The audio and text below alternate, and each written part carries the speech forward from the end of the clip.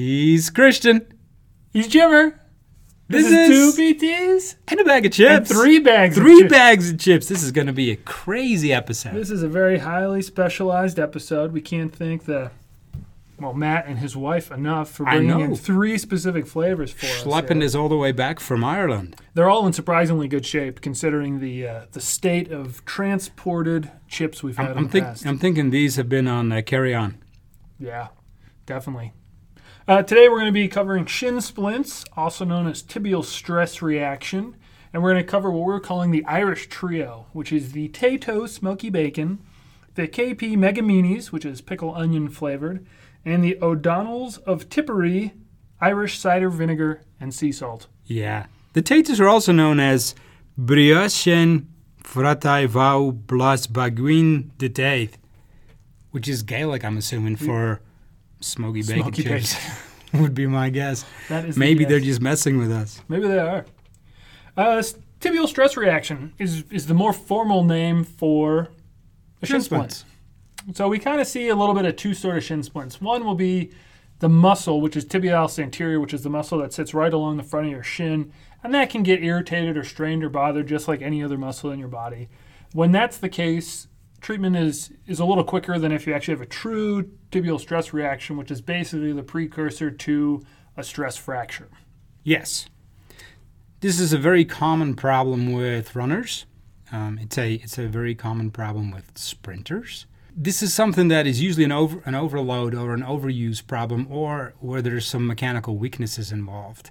I remember a case about 2 years ago when Newton's came out, which was a running shoe in Boulder. That was more like 6 years ago. Yes, like I said, 2 years ago, because I'm not that old. This was a 4-foot running shoe, right? Everybody had to go away from heel striking, so we all went to 4-foot running, 4-foot toe running, toe landing. And the Newton shoe came out, and before you knew it, half of Rocky Mountain Tri Club came in with shin splints. So a lot of times, if you have shin splints, there's a mechanical component that needs to be addressed. So just fixing the inflammation is usually not enough. We have to do a mechanical assessment, a running assessment, what have you, to figure out, okay, why is my shin all of a sudden getting irritated? Why is my muscle being overused so much? Yeah, so shoe wear is a huge component in these. With the sprinters that we tend to see, their shoes are not very cushioned at all. And if you do large amounts of training in those shoes, there's not a lot of force absorption by your shoe. And sometimes if you just go to training in a typical running shoe, that can do a lot to alleviate your symptoms in those cases. Yep. The reverse is true as well. If you're dealing with people who are normally distance runners and they start doing some track work and they hit the track, they're not used to wearing cleats or flats. That can cause a problem as well. And a lot of times, just surface and running, if you're used to running, on dirt paths or gravel or something that's a little loose and has a little more absorption, and then you start running on a track or you start running on, concrete or asphalt or a sidewalk, that kind of change can do a lot, as well as the curvature of the road. That's another big one. Yep. And so if you run the same route every single day, and so, every curve is designed so that water doesn't pool on it, so there's a little bit of a curvature to it, and you run on the left side of the road every single time, and you make left-hand turns every single time, that is a formula that will also lead to issues. And so sometimes you run the loop to the left and sometimes to the right, or counterclockwise, clockwise, whatever you're thinking. If you mix it up enough, you can change that patterning enough and get rid of some of that stress. Just like anything else, overuse is caused by repetitiveness, right? So if you can break things up a little bit, so mix in dirt with trail, with track, and make sure you wear the appropriate shoes. Keep an eye on what the wear level of your shoes is. And the wear doesn't necessarily mean that the sole is worn down. The intrinsic box structure of the shoe will break down as well. So, log miles on your shoes. If you're over 200, 250 miles on pavement, it's time to look at a new pair of shoes, even though the sole might still look really good. And even if they look like great shoes, they look awesome, you look super fast in them, sometimes it's not the best shoe for you, and that's hard to get past sometimes. Yes. Yeah, especially if you're used to using the same shoe. People get married to their shoes like people get married to their cars, right?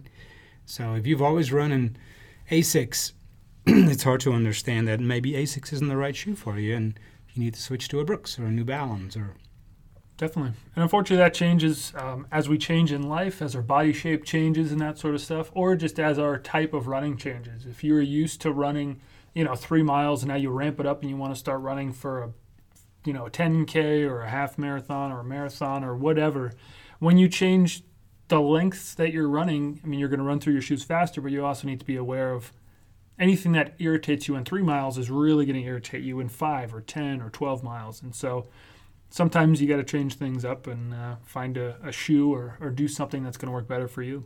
Yep. And coming back to something that Christian touched on earlier, your foot structure will change over time, right? And a great example of that is pregnancy. So if you're postpartum and you've had a little baby and you haven't done anything for 6-9 months and you start picking up running again, your foot will change. Some women say their feet may have grown by a size. There's less intrinsic stability in the forefoot and the midfoot. So these are all things that might play a role in why all of a sudden you're having pain when you're running.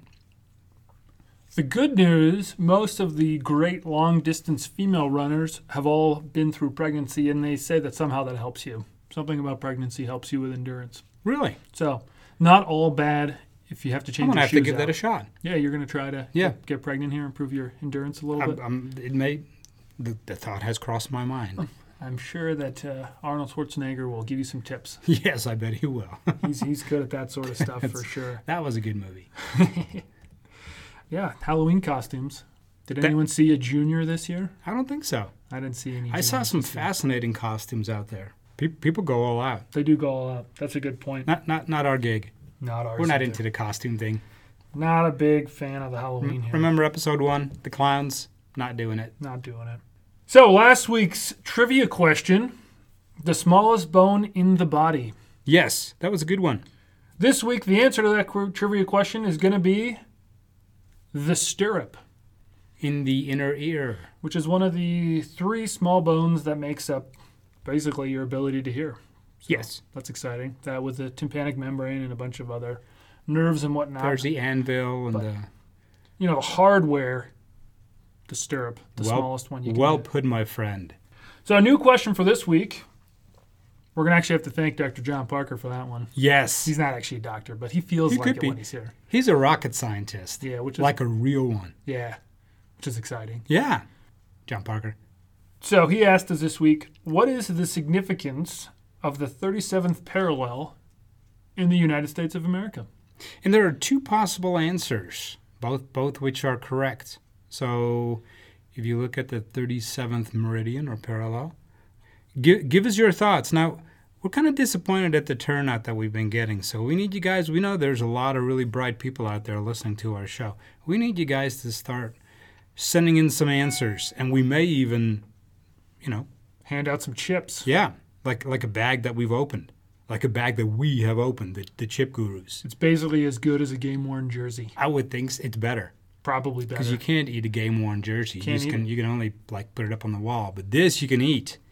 So please, send us your answers. Doesn't matter if they're wrong. We're not going to make fun of you. Instagram, Twitter, email, call them in. Stop by the clinic. We'll take it all. Yeah. It is now turbo chip time. Ooh, this is exciting. What are we going to start with? Well, we've got the 3 chips here. We'll just say left to right. We've got the O'Donnell's, which is the cider, vinegar, and sea salt flavor. That came in with a chip-to-air ratio of 50%. That's pretty good. The Mega Minis, which is kind of a puffed chip thing. It's a little different, not a traditional looking. It looks a little like a humka, but without the waffle pattern. Yeah, and this is pickled onion flavor. That came in at a 60% chip-to-air ratio. And then the Tato, which has a funny little potato that's smiling with a shirt and tie and a little hat on. He looks like a Mr. Potato Head, but then Irish. He came in at 40%, so... It's only got 3 fingers. Wonder why potatoes only have 3 fingers. That's a good point. Most cartoons only have 3 fingers. Easier to draw? Yeah. Must be. The Simpsons are like that. Yeah. Futurama? I don't even know.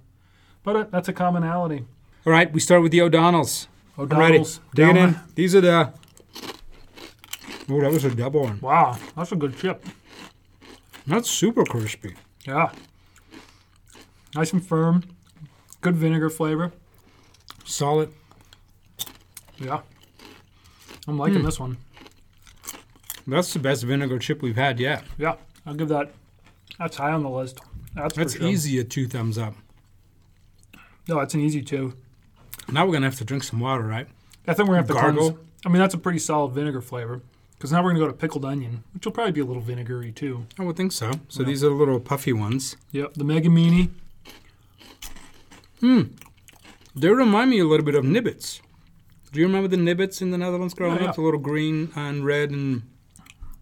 They kind of look like antlers or Sticky. hands, or I don't know what they are. They're They kinda almost look like the Mr. Potato Head hands. yeah. Yeah, they're... I'm not really liking them. No, it's the onion. I'm not a big onion guy. Yeah, no, it's like the sour cream and onion. Yeah. Sorry. This one's going to be... is a 1 thumb down for me. It's a 1 thumb down. Wow. I'm just gonna give it. I'm gonna give it 1 thumb. Try to get that flavor out of your mouth. I mean, it's not gross, but it's not very good. Sorry, It's- Mega Meanies. It's pretty close to gross. I mean, the photo's kind of throwing me off too. That's not a happy looking guy. No, that's a mean... Well, I guess it goes with the meanies. Yeah, It's it a, does it's a go with the mean-looking blob. Yeah. He looks like somebody from Monsters, Inc. He does. who's constipated. Yes. Hopefully these aren't from his. Never mind. Potatoes, here we come. I'm looking forward to these. The bacon. Look at the size of this chip. I'm excited. The chip is not as firm as the O'Donnell. No. And I don't get bacon. No, I get more of like a smoky cheese almost. Yeah, like There's Like certainly a- a salt to it. Rembrandt cheese.